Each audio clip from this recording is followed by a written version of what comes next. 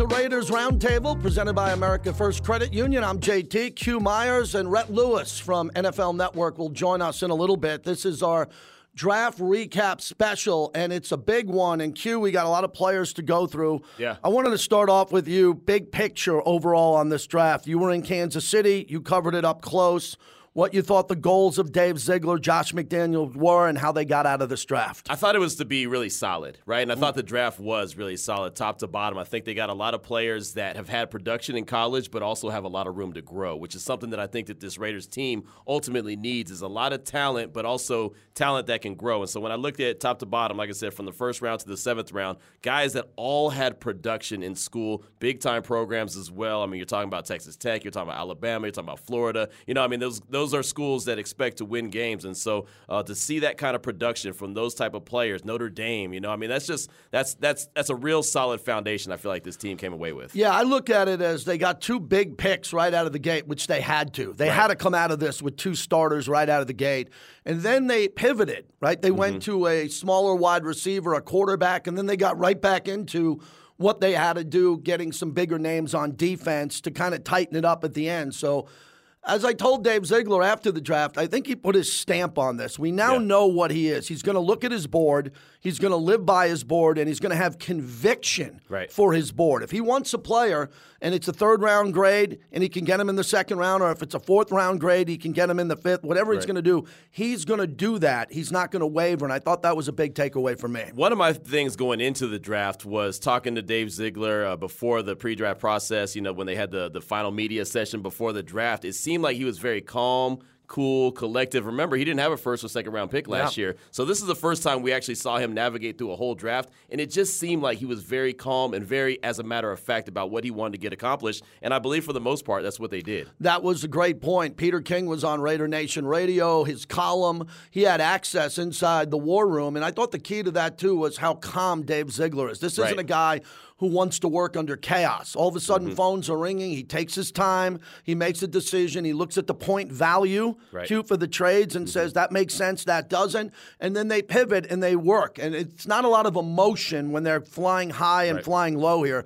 That was very important to me because Dave talked about Al Davis, kind of the vision of Al Davis and what it meant. That was cool. And Al Davis was the guy, he made the pick. Right. He listened to everybody. That was his pick. Yeah. With Dave, you sense that he's listening to everybody and going to make a pick with collaboration all around, and I think he pulled it off. There's some question marks I have because I want to know how many of these players are going to be on the field for the home opener or the road opener and see how many of these guys have an impact early. Right, and I do think that there are some definite impact players in this draft that they selected. You know, obviously starting at the top with Tyree Wilson, but I think that there's a lot of guys that you're going to see production from pretty early, and I think that this team is expecting to do that. But, you know, just hearing from the great Peter King about, you know, what the Al Davis picture in front of the war room meant to Dave Ziegler, and, you know, that's the one thing that I've talked about quite a bit when it comes to this new staff, when it comes to Dave Ziegler, Josh McDaniels. They really respect what it means to be a Raider, and I think that that's something special that should not be overlooked. No, it's a really good point. So let's stay with Tyree Wilson. You covered him in college. You know his head coach. Here's my takeaway with him. He can come off the edge. He can move inside.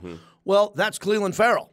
All right, but Clee didn't work out, number 4 overall. I think this is a better player, a more productive player, hopefully on the outside, and someone that I think Max is going to need a break from time to time. Max can't play every down the entire year. He'll tell you he will, but I think that he's going to be able to play inside, outside with Max, with Chandler. Talk about his versatility. No, I agree with that. And, you know, Max Crosby is a guy that he actually looks up to, right? I mean, he's told me multiple times, I would like to play with Max Crosby. I'd like to play with Chandler Jones. He's got a long wingspan, similar to Max Crosby. And so he's a guy that has a burn in his belly. And Joey McGuire, his head coach at Texas Tech, told us a story when he was on Raider Nation Radio 920 with us where he said that, look, they were losing to TCU. They were not going to win that game. Tyree had already checked out. Other starters had already checked out, but TCU started driving. And he said, Coach, put me back in. They're not scoring right here. They're not scoring. We're going to make sure that they don't, and they didn't. And it's just that's the kind of mentality that you want. Like, hey, I know that this game is going to be a loss, but we're not going to let them embarrass us. That's the kind of guys that you want out there, that motor that doesn't quit. That's very Max Crosby-like. Well, we're going to see how good he is long-term because Jalen Carter dropped. Yeah. He dropped from, I thought he was going 5 to Seattle. I did too. And then the Raiders at 7 could have took him. If the Raiders would have took Jalen Carter, I would have had no problem with that if they vetted him. Right. They passed on him, and this was the best best player available. When I looked at all the mocks and put my mock together, I had him going anywhere from 5 to Seattle up to 10 to Philadelphia, and the Raiders got him there number 7 overall. I think that's a solid pick for them. It definitely is. I saw him mocked as high as number 2 to Houston overall, to number 2 overall to Houston, and anywhere from maybe 2 to 10. And like you said, for them to be able to get him at number 7, I think that was a really good pick.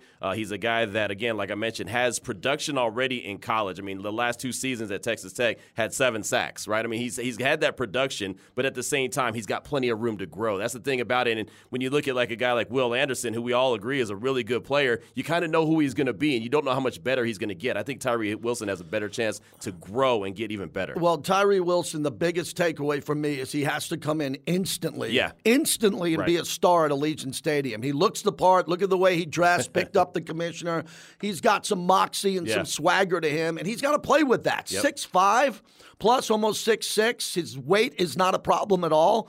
He's fit. He looks athletic. I like all that and what he was able to do in college last year with the quarterback pressures, but do you expect him to move inside? I don't want to see him off the field. I know there are going to be players where they're going to sub him out, but I want to see him out there more so than even Chandler Jones. He's got to be the bookend to Max Crosby. How do you see that? I agree 100%, but I think that there's an opportunity for him to be out there with Max and with Chandler Jones as well. So I don't know if they're going to call it a NASCAR package, what they're going to call it, but I think that that's a good opportunity for him to be out there, Max to be out there, Chandler to be out there, and then all of a sudden you're looking at the quarterback, and the quarterback's thinking, that's a nightmare in front of me, right? All those guys getting after me. So as long as he can continue to grow, I do think you'll see him spell Chandler Jones quite a bit and maybe save Chandler for some situational pass rushing. But, to have all 3 of them have that opportunity to be out there at the same time, I think that's going to help the defense. I love the comparison here. If you're watching, if you're listening, we'll tell you the wingspan. Giannis Antetokounmpo, 7'3". Chandler Jones 7'1", Max 6'9", and then Tyree Wilson comes in 7.5. So he's got a wingspan of an NBA power forward, and he's got to play like that. He's got to also knock down balls, Q. That's really important on obvious pass plays against the great Patrick Mahomes. Let's just talk about the 2 different quarterbacks that are going to give the Raiders probably the most problems. It will be Justin Herbert, and no doubt about it, it's going to be Patrick Mahomes. With Mahomes, I think he can chase him down. So he can chase him down. When Mahomes goes crazy, he can go get him. But with Herbert, he can put his arms up and block the ball. And I think that's going to be really important when he gets him. And he's a finisher. When he finishes quarterbacks, he drives them into the ground and punishes them. That's real important, too. It really is, but I think you hit it on the head when you said batting the ball down. That's a fine art where the greats do it. The greats are really good. Hey, they're not going to get there. They're not going to be able to get to the quarterback. Get your hands up and knock the ball down. I mean, when J.J. Watt was at his best, what were they calling him? J.J. Swat. Right? I mean, he was knocking down all the balls. So that's something that Max Crosby has put into his arsenal. Chandler Jones obviously has it. Tyree Wilson, if he can establish that as well, that'll be big for his production. But I'm with you, man. He's got to be a guy that's going to see the field early and see the field often. So the only thing he's got to do is make sure that he's healthy and ready to go. There's one more comparable I want to get to, and that would be Christian Gonzalez.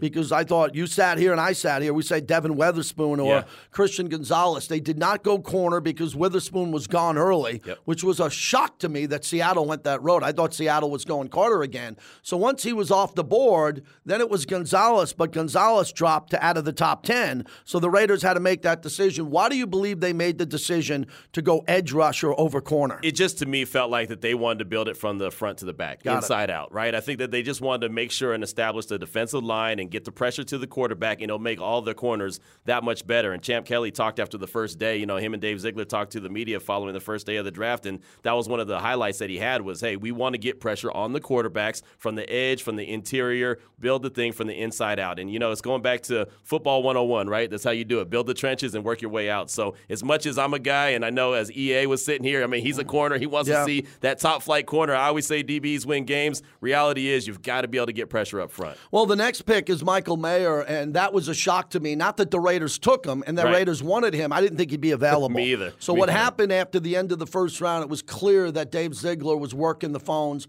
was going to make the move to move up here. Now, what was fascinating to me was Joey Porter Jr. was available. Okay, so would the Raiders want him? No, I think that from what Dave said, and we'll talk to him on this was the 15th ranked total player on the board. Much higher ranked than Joey Porter Jr., so they got the player they wanted. This was a bonus first-round pick, which is critical, and that's what I told you I was waiting for in our draft preview. Use some of those 12 picks to go up and get talent that's higher than where they are, and they were able to do that with this player. Yeah, you mentioned multiple times about going up and trading into the back end of round one, and it seemed like that they were going to do that for Michael Mayer because he was still on the board. But going back to what Dave Ziegler does and what he believes in and his philosophy is being disciplined, and that's in the draft, that's in free agency. He's disciplined. He has a certain amount. Okay, this is what I'm willing to spend. This is what I'm willing to do, and he's not going to go over it, which is very critical. So, no, he didn't make the move to trade back into the first round to get Mayer, but then in round two, going up from 38 to 35, it's a lot less draft capital he has to give up, and he still gets a first-round talent. I think this dude is going to be phenomenal in this offense. I mean, I don't want to put Gronk out there just because Gronk's a Hall of Famer, but this dude is phenomenal. Yeah, let's put out a closer-to-home comp. Let's throw Dave Casper. Yeah, same number, absolutely. Same number in college, same team, same number here, and I think he has a lot of Dave Casper in him. What he is look at how he can go after the catch, and if he falls forward, when he's tackled, he gets 4 yards. Yeah. When he falls forward, he elevates and dives, and he picks up another 3 or 4 yards. He is an impact because of Kittle. Just think of Jimmy Garoppolo and George Kittle and what he'll be able to do. Jimmy G is going to want to check down to a tight end who's going to be wide open over the middle of the field. This is a guy who will catch the ball, can do it all. He's a first-team AP All-American. I thought he was the best tight end by far. I was surprised he didn't go first, but the Raiders have to get him in quickly. And Q, another really important point as we talk about the offensive line going forward. When this guy lines up on the edge, he is far superior of a blocker than Darren Waller and the great Foster Moreau, who we always wish well are here. This guy you can line up in a package if you want to run the ball on his side, and he will road grade people in front of him, and he can take out linebackers, and a safety doesn't want to go near this guy. No, Lincoln Kennedy's going to be very happy with him. Lincoln always talks about the tight end and their ability to block, and Michael Mayer has that ability to block, and that's the thing about it. Soft hands, but a tough blocker, and a guy that, as he was talking to us following his selection, he was on the little Zoom call, he was saying that he wants to run through guys, right? Does. I mean, he's a tough dude, so I'm excited about the opportunity to see what the offense is going to look like with the addition of Mayer, and again with the blocking ability. I mean, a guy like Josh Jacobs his eyes have to light up, knowing if he gets the ball and he's going out that way, he's going to have a blocker out there. I believe, personally, the strength of this team going forward will be their red zone offense. It had to be improved. That's why they moved on to this quarterback, Jimmy Garoppolo. You get a red zone weapon along with Devontae and everybody else who's on this offensive roster, especially Jacoby Myers. In the red zone now, look at this tight end. Right. So now you can line him up wide. You can line him up inside. He is going to request a double team, and he's not going to get it because the double team is going to go on the fade pass to Devontae. So he's got to be open, or Jacoby, Hunter Renfrow, whoever it is, the wide receivers that they have here. This is a team, Q, that I think my big takeaway, here it is, when they're in the red zone, you're throwing. You're throwing, you're taking shots in the end zone, not in front of the end zone, because he can go up and high point the ball along with Devontae Adams. Yeah, and he can use his body, and he was a basketball player formerly too. He could use his body to block out, just similar to what we're seeing in the NBA playoffs, seeing the guys down low going up and getting the rebound, or like I said, just kind of shielding off a defender and putting them, they're getting their position in front of the rim. That's what he's going to be able to do. And so you're right, the double teams can't be there. Devontae is phenomenal in the red zone, and this guy is really good. I mean, he was first in every category when it comes to college in the red zone. So it just gives another target for Jimmy G. And that's one of the things that the Raiders have struggled with the most, is not doing exactly what you said, throwing the ball into the end zone. It's always a lot of checkdowns or expecting Josh Jacobs to make something happen on the ground. They've got to throw the ball into the end zone consistently. Now they have more weapons to do that. When you think of what this team is going to do, we're inside the Raiders headquarters here. When they're outside at the practice fields or inside, their red zone work is going to go to the next level. It has to, for a number of reasons. And my takeaway before we bring back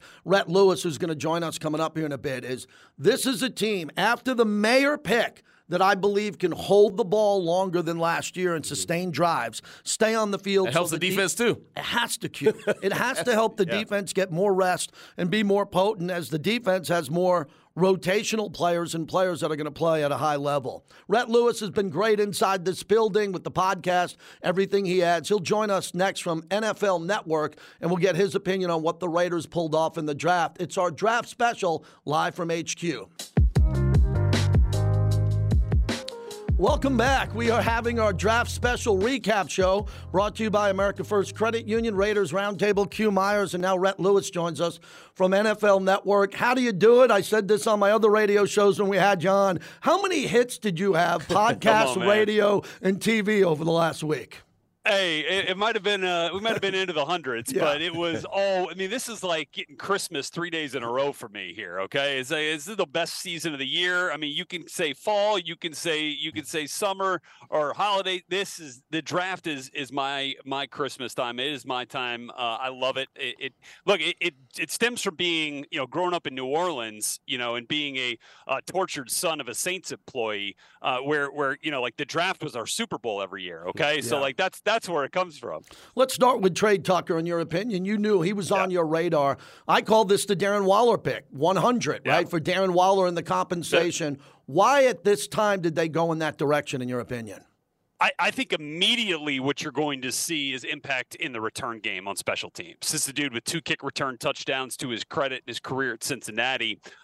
And then he brings the speed and the strength. You're talking about a 4.3 40 type of player, which he ran at his pro day. He's been timed sub 4.3. Dude can also throw up 600 on the squat rack. So it's not like you're just getting a little jitterbug here. This is a guy that, like, when you put the ball in his hands, he can make dudes miss, and then he's got the physicality to hold up as well. Really solid dude. I think you put him in the slot where he spent most of his career at Cincinnati, and I think he just gives you something different than what Hunter Renfrow gave you. We love what Hunter can do generating separation in a phone booth, but what Tucker does is bring that speed element, that deep stretch the field element from a slot receiver role. I think he's going to have, like I said, immediate impact on special teams, and he'll grow into a big role on offense. The funny fact about him that we learned after he was drafted and he was on the Zoom call with us is that he was a wrestler, right? That he has wrestling background and wrestling traits, and he's able to put that into his game on the football field. How much tougher do you think that makes him, even though he's a smaller guy, but he has those tough background traits? It's feisty, man. Yeah. He's feisty. I love that. I love the edge that those kind of dudes bring to them. I mean, like, that's what Raider Nation is going to love about this player, is that competitiveness, that edge that you see in his background. And I particularly, and I'm sure Dave and the rest of the personnel evaluation team with the Raiders love guys who have played multiple sports, and they've got that multi-sport background. You hear it from college coaches all the time. They want to recruit those kids.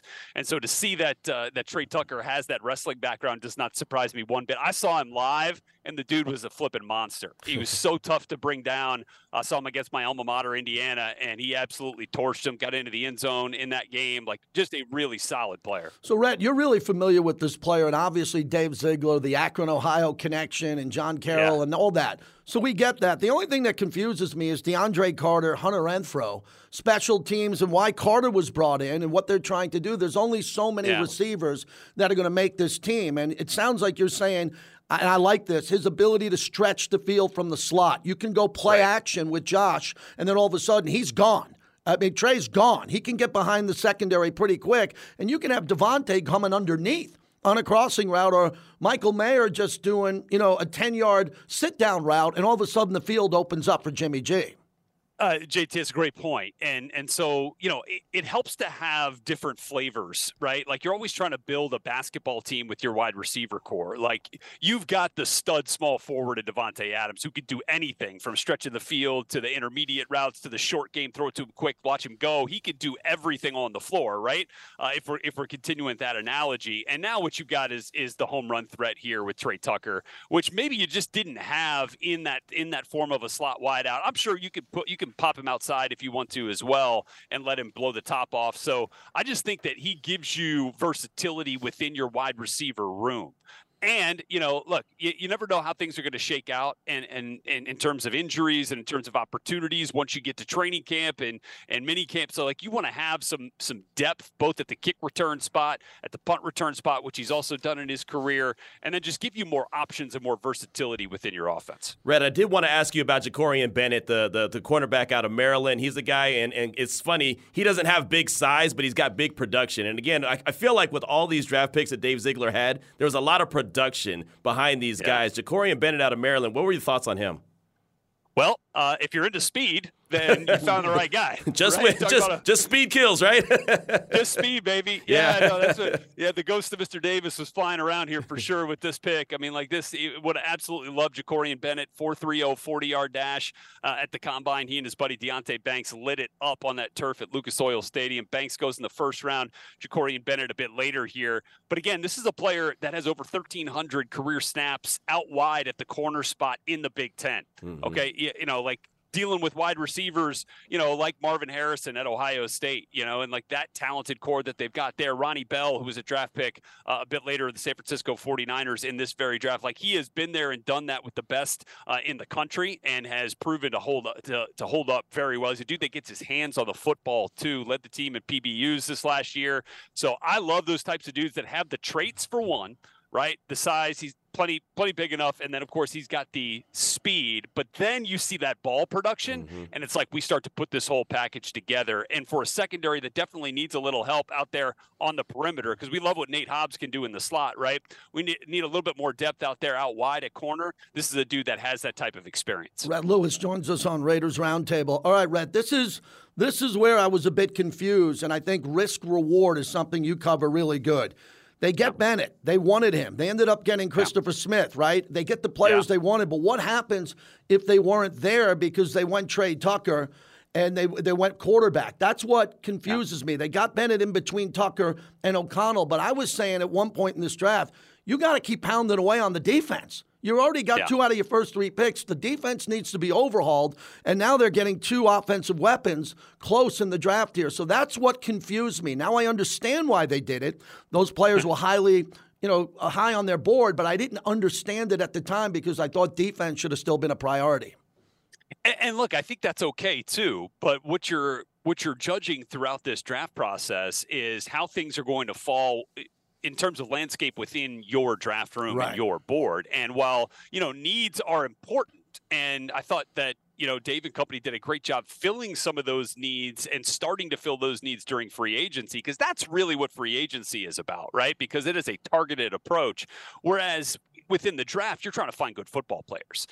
You're trying to find good football players because you're getting them at a reasonable rate, where that's usually not the case in free agency, where you're almost always overpaying for players, at least in terms of market value. So here, I totally get it. You get a quarterback who you see a future in terms of developing down the road with Aiden O'Connell, who is under no pressure to come in here and play, in the next year or 2, maybe even 3.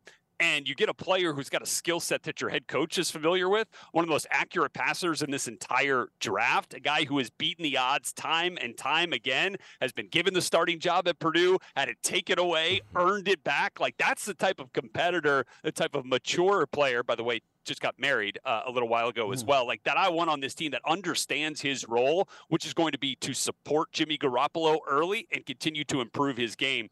So, like, very difficult to pass on that. Plus, guys, I'm going to tell you right now, like I firmly believe, and not just with the Raiders, but we saw 11 quarterbacks taken in the top 150 picks, which is a common draft era record, 14 total. The majority of those players were drafted on day 3. This is the Brock Purdy effect in my mind. You're trying to find and look at the types of quarterbacks that were selected there. Aiden O'Connell played 6 years of college football. Dorian Thompson-Robinson from UCLA played 6 years of college football. Sean Clifford from Penn State, 6 years of college football. Clayton Tune, same thing at Houston. Like, you go up and down. People are trying to find those experienced quarterbacks that have seen a lot of ball, have played a lot of ball, and Aiden certainly fits that bill, and I think he's going to give the Raiders some real opportunity to grow that quarterback room for the future. So, look, I understand your point about kind of deviating maybe from the need structure because the value was too high on where you had Trey Tucker slotted because of his dual impact, where you had Aiden O'Connell slotted because he is a quarterback. But the fact that you were still able to get a couple of D tackles, one earlier in Byron Young, one later in Nesta Jade Silvera, I think you're still starting to find some real quality depth pieces there along that defense. Let's stick with Aiden O'Connell real quick. He's not a guy that's real mobile, but he's a guy that can get the ball out of his hands real quickly. So maybe that's how he makes up for the lack of mobility. But what do you think? I mean, you know a lot about this young man. What do you think his ceiling would be for the Silver and Black? Well, look, I think you're drafting him because you see a future in him. You're not drafting him to say like, well, he may never really develop. No, I think you're seeing some potential in this guy being an NFL starter, and Okay. I'm certainly not going to tell him that he can't be. And here's the other thing: sometimes it doesn't work out to where you're going to be the starter with the team that drafts you. That's happened a ton of times. Look at the way that Philadelphia stockpiles quarterbacks. They did it again in this draft. Like they might end up flipping Tanner McKee for a third round pick to go challenge to be a starter somewhere 3 years down the road. Like there's value in getting these quarterbacks, having them be, valuable backups for you, and then having them create value for themselves, which in turn might create value for you later on down the road, where you can flip these guys, for draft picks if in fact he's not going to find himself on the field here in Las Vegas. So I think there's just double value in that sense. He's going to give you a reliable backup here early on, developmental player, and then perhaps provides even more value either as a starter down the road or as a guy that is a trade piece. That is an outstanding point when you talk about having a chip for down the road. So that's case scenario.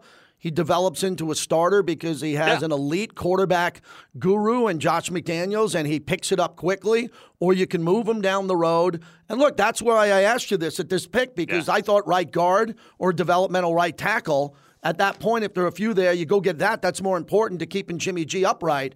But again, the Raiders needed another quarterback. I think Hoyer is an exceptional backup quarterback, but he's a backup quarterback. Right. And I'm just wondering, 2 years from now, are we looking at Aiden O'Connell as an exceptional backup quarterback, or if he gets thrown in the fire? Say the Raiders are 6-3, or they got 7 or 8 wins, and all of a sudden he's got to come in, depending on who's the quarterback, and win games. Can he do that? And it seems like, Red, he's going to know this system inside and out. The quarterback here under Josh McDaniels is different than other organizations. And you got to learn this playbook quickly. You got to adapt quickly. You got to be the first in, the last to leave. Let's touch on that, what Josh McDaniels' expectations are going to be for this young man who's played a lot, as you said, is married, is mature beyond his years already, and he's going to be able to understand this playbook quickly.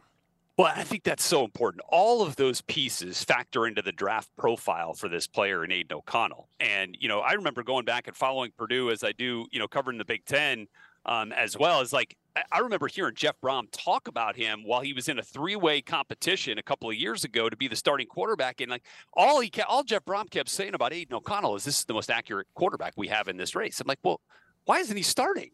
Like accuracy, you can't really teach. I mean, like you can work on footwork and you work on mechanics to try to get better, but like this dude's accuracy is his superpower. His between the ears is his superpower. His decision making and the fact that he's been around college football. What's the dude that started at Purdue, walked onto campus at Purdue, 7th on the depth chart. Wow. Ends up being one of the all-time leaders, okay, in terms of passing production at a very prestigious passing school there in West Lafayette. So I really like that. The other part about this that I really like is he's a guy that understands what it means to learn and grow behind other players.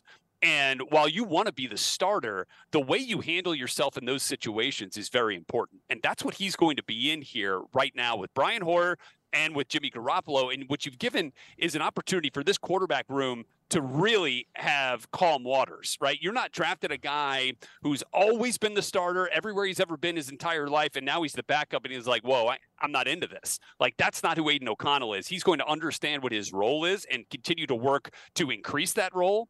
But I think he is going to be a terrific piece inside. I think you're going to have a really cohesive unit within that quarterback room. And all those dudes, while you may not see Brian Hoyer, may not see Aiden O'Connell, they're helping get the best out of Jimmy Garoppolo as well. Like that is a unit in there. They support each other. They do homework for each other. So I think, Josh's expectations are for Aiden is be a good person in the room, be a support system in the room, work on yourself when you have the opportunity. And, let's see where this thing takes us down the road. Rhett Lewis from the NFL Network is our guest here on Raiders Roundtable. I wanted to go back to the secondary real quick and talk about a guy with production, Christopher Smith, the safety out of Georgia. 2-time national champion, obviously back-to-back years, but 6 interceptions the last 2 seasons. Again, production and room to grow. What are your thoughts of the safety position with Christopher Smith? Well, look, I think it's kind of interesting because you're not going to typecast a player into Dave Ziegler's model, right? I mean, like, yeah, we saw speed with Trey Tucker, speed with Ja'Cory Bennett, and then we saw 4.62 40 with Christopher Smith. Does he play faster than that? Yeah, you better believe he does to compete in the SEC the way he has as a post safety, as a deep middle safety for Georgia. The way that he's able to get his hands on the football, 6 picks the last couple of years, 10 PBUs the last couple of years. Like, this is a dude who understands what's happening in front of him. Right. And I think that is such an important quality for safeties in this league. I think he'll be a special teamer. I think he'll definitely be a core teams guy early on in his career and work himself into a role defensively. But, he also kind of reminds me a little bit of a player who was drafted in the 3rd round that kind of had a similar athletic profile in Jair Brown out of Penn State. Yeah, ran 4.65, but the dude just started for 3 years at Penn State. And again, in one of the best and highest levels of college football. And so I think Chris Smith kind of represents a similar piece to that. And, as one of those guys who can let it all unfold in front of him, who's played the majority as a role player in the back end, as a free safety, as we kind of look at those things, I think that's just a really valuable piece right there. Well, winning culture too. Yeah, yes. We're going to stay on this because Q and I have been talking about this, and a lot of fans say it. Trayvon Merrick, this is the wake-up call. Yes, it is. I mean, he came in highly touted, and I look at him, Red, as a center fielder who plays at the warning track. He doesn't make plays in front of him in regards to getting the football. He doesn't catch the football very well, and he's had multiple opportunities to do it. I think he's a unique athlete. He might be a better athlete than Smith. I don't know that, but I think they need to compete. The best player needs to be out there in the secondary. I want the playmaker who's going to turn the football over. We haven't seen that from Merrick. We saw this from Smith. The problem with Smith is he did get beat deep a lot. We saw that happen from time to time in some big games, especially, in Final Fours where if they do take shots, at times he can bite and come up there. So I'm fascinated to get your opinion. Who do you think has the lead here? Merrick or Smith when it comes to starting here or maybe by midseason? Yeah, look, I think it's obviously it's Trayvon Merrick's job still. I mean, yeah, and you're right. Yeah, he does. While he does play, like we see him down in the slot every now and then. We'll see him roll up into the box every now and then. He is primarily, in that kind of center fielder role, just to kind of borrow a common phrase there. And so, I think, you always want to be trying to improve and upgrade. And that's what the draft is about. And that's what day 3 of the draft is about, is finding guys who either fill needs, have traits, or can be a depth piece for you moving forward that eventually challenge for a starting job. And that's why I feel like, Chris Smith could be that type of player. Again, played in a complicated defense with Kirby Smart, understands how to deliver hits when he needs to and how to find the football when it's in the air, which I think is obviously evidenced by his production in college. So I think he's got an opportunity here. Now, I'm not going to tell you that he's going to capitalize and become your day 1 starter, at safety. But what he has is an opportunity, and how he works over the course of rookie minicamp, OTAs, regular minicamp, and then into the fall and in the preseason, then we'll start to see, how early we can expect to see this guy on the field. Because if he starts making plays, right, it's going to be hard to keep him off the field. You'll find a way to get him out there. Yeah, you want the playmaker on the field at the end of the day. You always want the playmaker on the field. I wanted to ask you about my favorite pick in this draft. That's Byron Young, the defensive tackle out of Alabama, the 3rd-round pick. This is a guy that's really good at stopping the run and got an opportunity to get after the quarterback last season in Alabama. Came away with 4 sacks. How big of a difference maker and how early do you feel like he can get on the field for the Raiders? Well, here's the thing. I think this is a really intriguing pick because he's a dude that's a little south of 300 pounds, but plays big enough to eat some space for you in the run game, can be a blue-collar player in that way. But, everyone looked up at Jalen Carter in terms of interior pressure, right, in the SEC from the defensive tackle position. But who was second in terms of providing that interior pressure more often? It was Byron Young from Alabama. Like, he had 4 fewer pressures than Jalen Carter this year. So I'm telling you, while you're wondering, some Raider fans out there might be like, Jalen Carter was on the board at 7. Maybe that's something we should have considered. I think you got a phenomenal value in Tyree Wilson falling to you at 7, and you got a player in Byron Young who is not Jalen Carter. But man, the gap may not be that big, because I do feel like he is a versatile player in terms of being a guy that can help you stop the run and then providing that interior pass rush that quarterbacks just hate. So I really like that pick there, especially where they got him. Well, Red, as we wrap it up, we'll stay with him because what's going to happen at this interior defensive tackle position, Tillery, Matthew Butler, Neil Farrell, Bilal Nichols, I mean, they got a lot of players here, and I want to know that this guy's going to play. I mean, I get this rotational piece, and there's a lot of that going on, and that seems to be the philosophy of this regime, which is a good one. Fresh legs, rotation. He doesn't have to start on the first series of a drive, but if the Raiders are at midfield and he comes in and he's able to get them off the field because he makes a great play, that's what I want to be able to see. What should be his percentage of snaps in a game? Like when you're drafted number 70 overall and you got that many tackles and interior defensive players already in the room, give us some expectations of how much we could see him. Yeah, look, I think, early on, you're probably going to have to earn some snaps, right? And so I think what you're going to have to do is make the most of the 10 to 15 snaps that you're seeing early on. And then maybe you work that thing into 15 to 20 by midseason. And then if you're playing 25 snaps a game as an interior defensive lineman, like that's kind of what you're looking for here. 25. I mean, like Aaron Donald is a freak, right? He plays every snap like that. You just don't see that across the league time in and time out. Like, look how the Philadelphia Eagles are able to rotate 10 deep at times. I mean, like you had guys like Brandon Graham on their NFC Championship run and their Super Bowl. He played 16 snaps. Like, you know what I'm saying? Like, so if you start to build a stable like that, I think, snap count becomes irrelevant and snap effectiveness is what you're really looking at. And so if he could find some real effective and productive football in 10 to 15, maybe closer to 20 snaps, like, man, like that's a win early on for a interior defensive player early in his career. I really feel like he's a guy that can earn a lot of snaps in practice, right? With his ability to get after it in practice, he's going to show that he deserves to be on the field. He played in over 50 games there at Alabama, and I think that that's something that we shouldn't discount, right? We should realize that that experience is going to go a long way with this team in particular. Absolutely. And I think you saw that throughout this entire draft. And look, I think a lot of these players, this is still part of that those COVID classes, right, where they had some of that extra eligibility, and you had a player like Byron who was able to take advantage of that in 5 years, and he ends up with 50 games. And look, I think that's phenomenal, right? That you're getting a player that's coming in that much more experienced and ready to contribute. I think we're going to see that kind of across the board, to see rookies, especially those that had that extra experience, that are going to be able to play meaningful snaps, more of them more often and earlier in their careers. I think Byron Young will definitely be one of those players for the Raiders. All right, Rhett, last one, an important one with Dave Ziegler. Last year he comes in, it's a quick turnaround. He doesn't have all his scouts.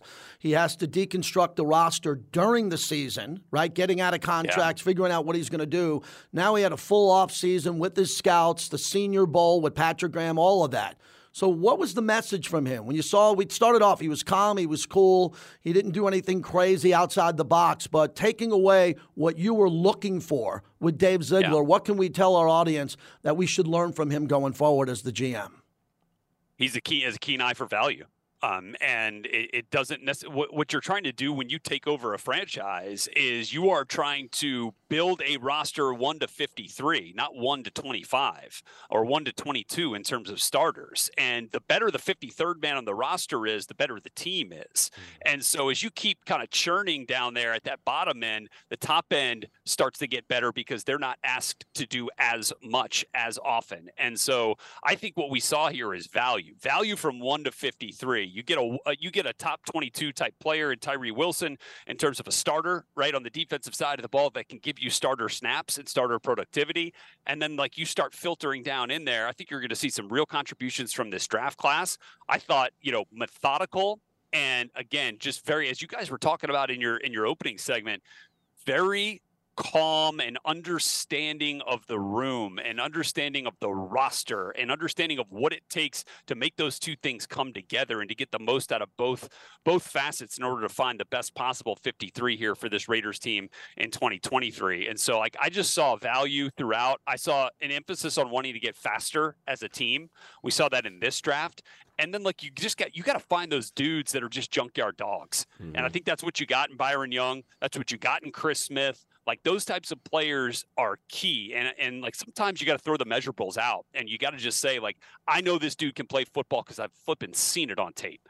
And that's what some of these dudes bring here. And so that's what I think we're building here in Las Vegas. Red, enjoy the time off if you get any. I have a sense you don't get much. So enjoy it when you do. You were fantastic. Thanks a lot for doing this. JTQ, my pleasure. Anytime, guys. Wow, that Appreciate was really you. good. Yeah. He's really good. Rhett Lewis, pleasure to have him on from NFL Network. When we come back, we'll wrap it up. We'll talk about a couple of the other positions here, some of the rooms from the defensive backs to the defensive tackles that we talked about, the offense. We got it all right here. It's our draft recap from Raiders headquarters. This is Raiders Roundtable. All right, we're wrapping it up on the Roundtable, brought to you by American First Credit Union. Rhett Lewis was great, Q Myers, JT, and I can't wait to see this roster now. I like to put the depth chart in here, and I thought I had it figured out a little bit before the draft. And as we look at some of the positional groups, Q, they did a lot of work in the offseason bringing in depth. Right. Now I think they brought in more depth. I think there's going to be a lot of fight to make this roster. As it should be. There's going to be a lot of competition, right? I mean, the defensive tackle position is really deep. I mean, we've talked about the safeties and, how Trayvon Merrick's going to have a lot of work to do. And I just think that that's the key to building the best team. And I think Rhett said it best. You're not trying to build the best 22. You're trying to build the best 53. And if the 53rd man is a really good player, that means the rest of your team is going to be really good. And I've been confident, as I told you, with this offense. I think this offense is loaded on paper. It is. It's loaded on paper. It could be a top 5, 6, 7 offense in the league. Would I like another offensive lineman? Absolutely. And another starter can be found. Dave Ziegler isn't done yet. But I think the offensive line, we know what we have there. They led the league in rushing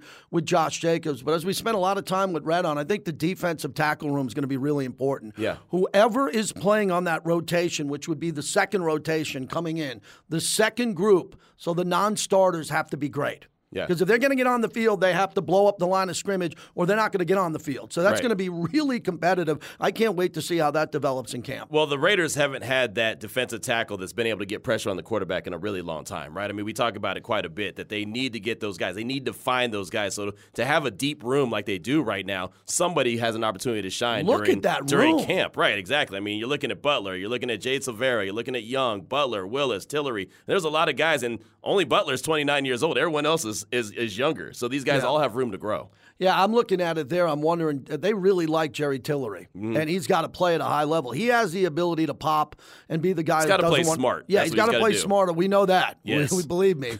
We know that. And at 26 years old, there's upside there. But some of the players that they've taken over the last couple of years, Butler's 23. The newer player comes in, he's a young player. Neil Farrell Jr., one of the smartest guys I've ever interviewed. He's that sharp. Bilal Nichols they brought over. They're very familiar. He's only 26.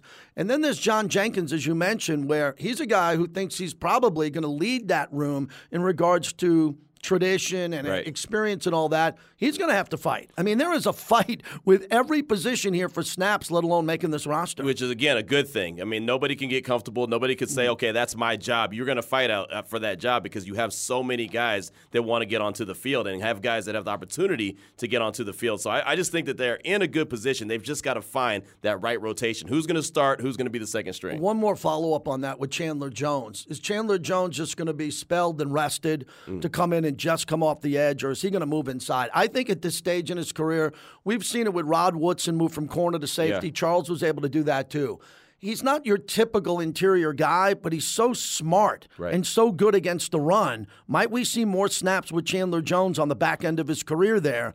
As Tyree Wilson's on the outside, leave Chandler on the field, especially in passing situations where he can bat balls down. I think that's the thing about it. Chandler Jones, I believe, is going to be willing to do whatever, right? That's the thing about it. He's a seasoned veteran. He's been there, done that. I mean, he's a guy that all season long last year, every player in that locker room would tell us after the game how much Chandler Jones meant to that roster and what he meant, especially on the practice field. So I think that he's willing to do whatever it takes to get on the field and make plays happen. I also think he has an opportunity to be, a guy that comes in situational passes and pins his ears back and does what Chandler Jones has done really well throughout the course of his career. So I thought going into the draft, the biggest need was defensive tackle or corner. So they were able to, take care of that to some degree.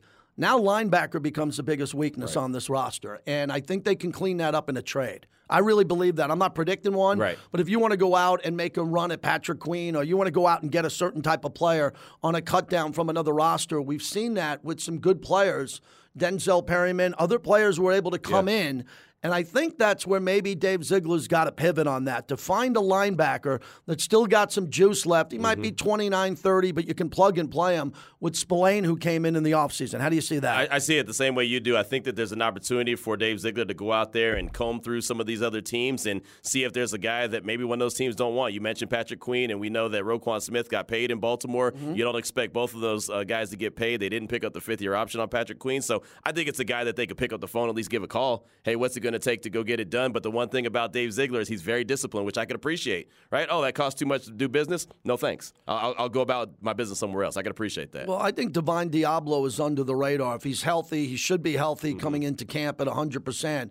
And he is a specimen. He's the type of guy that can come off the edge. Yeah. He can chase down tight ends. He can do a lot of things. He has to be developed. You know, Q, we're not talking about the players in this group that are going to come in and get developed. Obviously, they were drafted for a reason, but the guys from the former regime who are still here have to be developed better. We mentioned Malcolm Kuntz. We look at this group here with Divine Diablo. He's got to play it. Masterson played well at times. Yeah. Who's going to pop, do you think, out of this group and stay on the field? That's a great question. Spillane, we know, is a really good guy against the run. You know, I think that there's times that he gets a little lost in coverage, but I think Spillane is really good against the run. So Masterson may be able to step up. Darian Butler's always been a guy that I paid attention to a lot. Of course, Antonio Pierce is the linebacker coach. Butler comes from ASU, so he knows him very well. I always looked at him and Masterson as guys that have an opportunity. But then, you know, you got Bernie, the sixth-round pick out of Florida, and he's a guy very similar to Divine Diablo, went from being a safety to being a linebacker, a one-year starter there at Florida, and came away with some production. Again, it goes back to the theme that we started this whole show,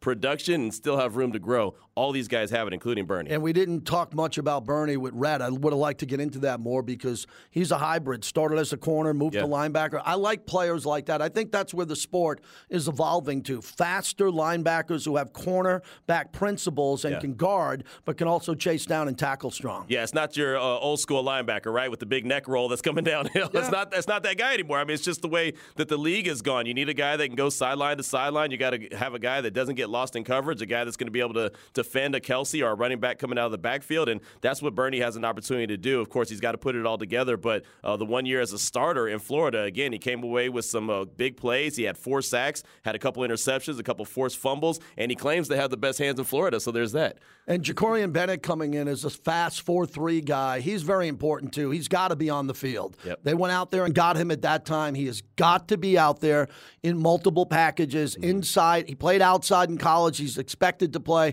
outside and inside. If someone goes down and there's an injury, you got to feel like he can step up and play there. And I don't think they're done, Q, at corner yet. As we take a look at the cornerbacks and what's going to happen here, the Raiders, this is not, to me, a strong elite group. It's not. But if Nate Hobbs at 23 and Jacorian Bennett at 22 develop into the next phase, I want to see what Duke Shelley can do. I want to see what some of these guys, David Long Jr., are supposed to do. We know what Sam Webb and Amik Robertson can do, but Bennett and Hobbs got to elevate. I'm talking about Hobbs more than anybody I know because Hobbs has got to take that next step. Patrick Graham's had him now. He's got to work with him this offseason and go, you're going to be a cornerstone-type player for us. We're not taking you off the field in nickel, in base, and I think Nate Hobbs is going to be really important if the Raiders are going to find success and improve in the secondary. I was very excited about Nate Hobbs last year because they were putting him outside, and I think that he has an opportunity to be really good on the outside. He's got that mentality, right? He's got that dog in him. He's got that physicality. You saw when he came back from injury against the Chargers at Allegiant Stadium,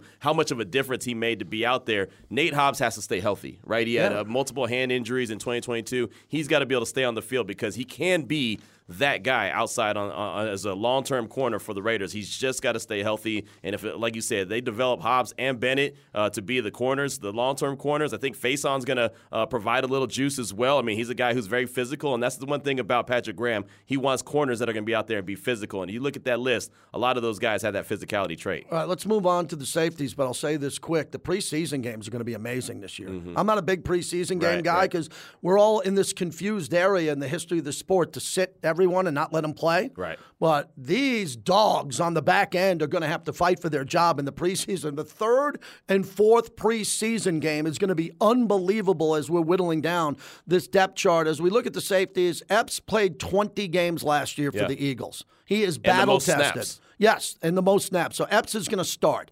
We mentioned Trayvon Merrick, only 23 years old. Christopher Smith comes in here. And then we'll see what happens with Teamer, who fights his way to stay on this team and get some valuable snaps here.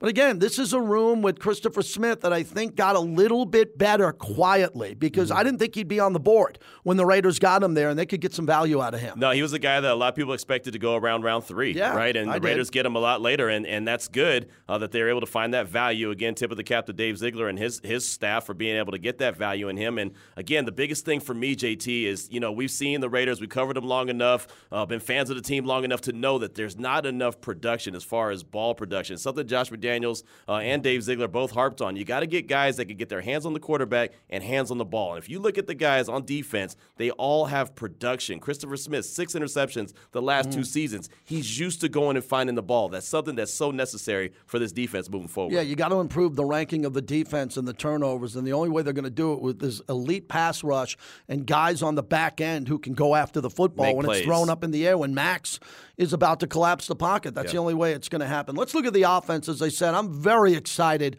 about the offense. I don't know many people who are critical of this offense with Jimmy G, Josh Jacobs, obviously being franchise tagged, expected to be here.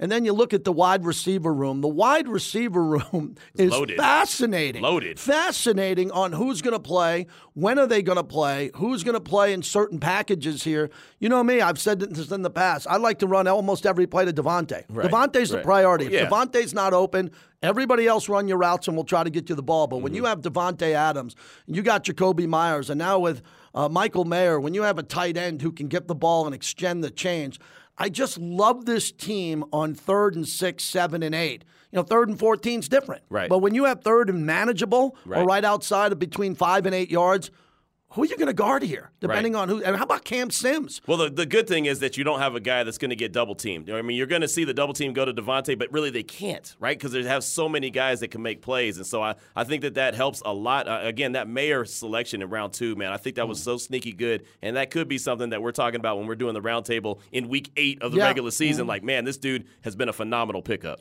Yeah, the tight end room, I think, is strong because if you look at who's there, but the wide receivers, I don't know who's going to make the team. I really don't. Keelan Cole, Phillip Dorsett, DeAndre Carter is very intriguing to me because he's elite in special teams. Yeah. But we got a young elite player now on special teams. And with Hunter Renfrow not being able to and not having to secure the football on punts and take a beating the way he has, the next man up there. So I think the wide receiver room is going to be really strong. And as we take a look at the tight ends here, bringing in Austin Hooper, which I thought was good, a 2-time Pro Bowler. So someone who was a really good player when you take a look at the tight end here. And then I wonder what O.J. Howard has left. He's only 28 years old. Feels like he's been in the league forever, right? And he's healthy. He's healthy now. Yeah. And Horsted and what he was able to do, I like this. But Michael Mayer, who's only 21, he'll start. He'll be out on the field a lot. And then there's a lot of other players. And the backfield's as good as any backfield there because Josh took all the snaps last year. Right. What is everybody thinking? Zamir White, all the other, Britton Brown, everybody's saying, wait a second. I saw what Josh did last year. Right. I got to be ready, depending on what happens with Josh in the preseason here.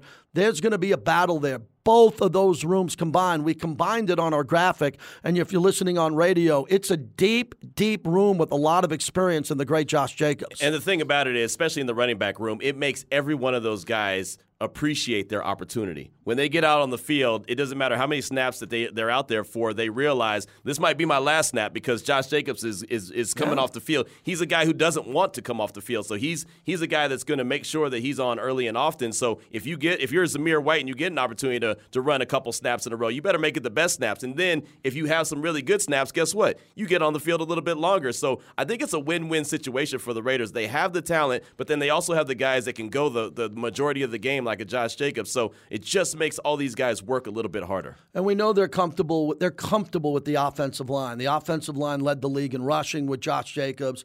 They're trying to improve on pass protection, but there's a couple of undrafted free agents that are sleepers that the Raiders brought in. There's a lot of depth there. Colt Miller is the elite player. I'm surprised they didn't get another starter on the offensive line early. Right. I think in the 3rd or 4th round they could have at least tried to pull that off. Why do you think they did not go down that road when you look at this room? I don't think that they saw the guy that they really wanted at the time. I think that's the biggest thing, and it goes back to the discipline of Dave Ziegler. Instead of saying, well, we need a right tackle so bad, let's just go and make a move and do whatever it takes to go and get desperate and go get that guy. Instead, I think he was comfortable with letting the board fall to him and say, you know what, okay, that's not the guy that we want to get, so we'll just wait and we'll go get a really good football player. There's nothing wrong with drafting really good football players, and if the guy that in particular that you wanted is not there, then you just move on. Again, they signed a couple guys as undrafted free agents, so obviously they know offensive line needs some work. There'll be competition in camp as well, but I'm okay with that because, again, they didn't force the issue, which is something that I think that the Raiders need to get away from, is forcing the issue. Yeah, we know their philosophy now. It's next man up, competition on the offensive line. For Q Myers, I'm JT. Thanks to Rhett Lewis. He was outstanding. Thanks to watching and listening to Raiders Roundtable. Share it, subscribe, find us on YouTube. Raider Nation Radio. What do we got lined up? We just got through the busy season, especially you. You were the road dog. Man, I was, but it's okay. We're going to be busy on Raider Nation Radio just breaking down all these players and seeing how they all fit, just like we're doing here on the Roundtable, and helping put this roster together and, of course, keeping Raider Nation's hopes alive on everything that's going to be moving forward. So excited about what we have coming up in a few months. Raider Nation, thanks for joining us. We'll see you next time on Raiders Roundtable.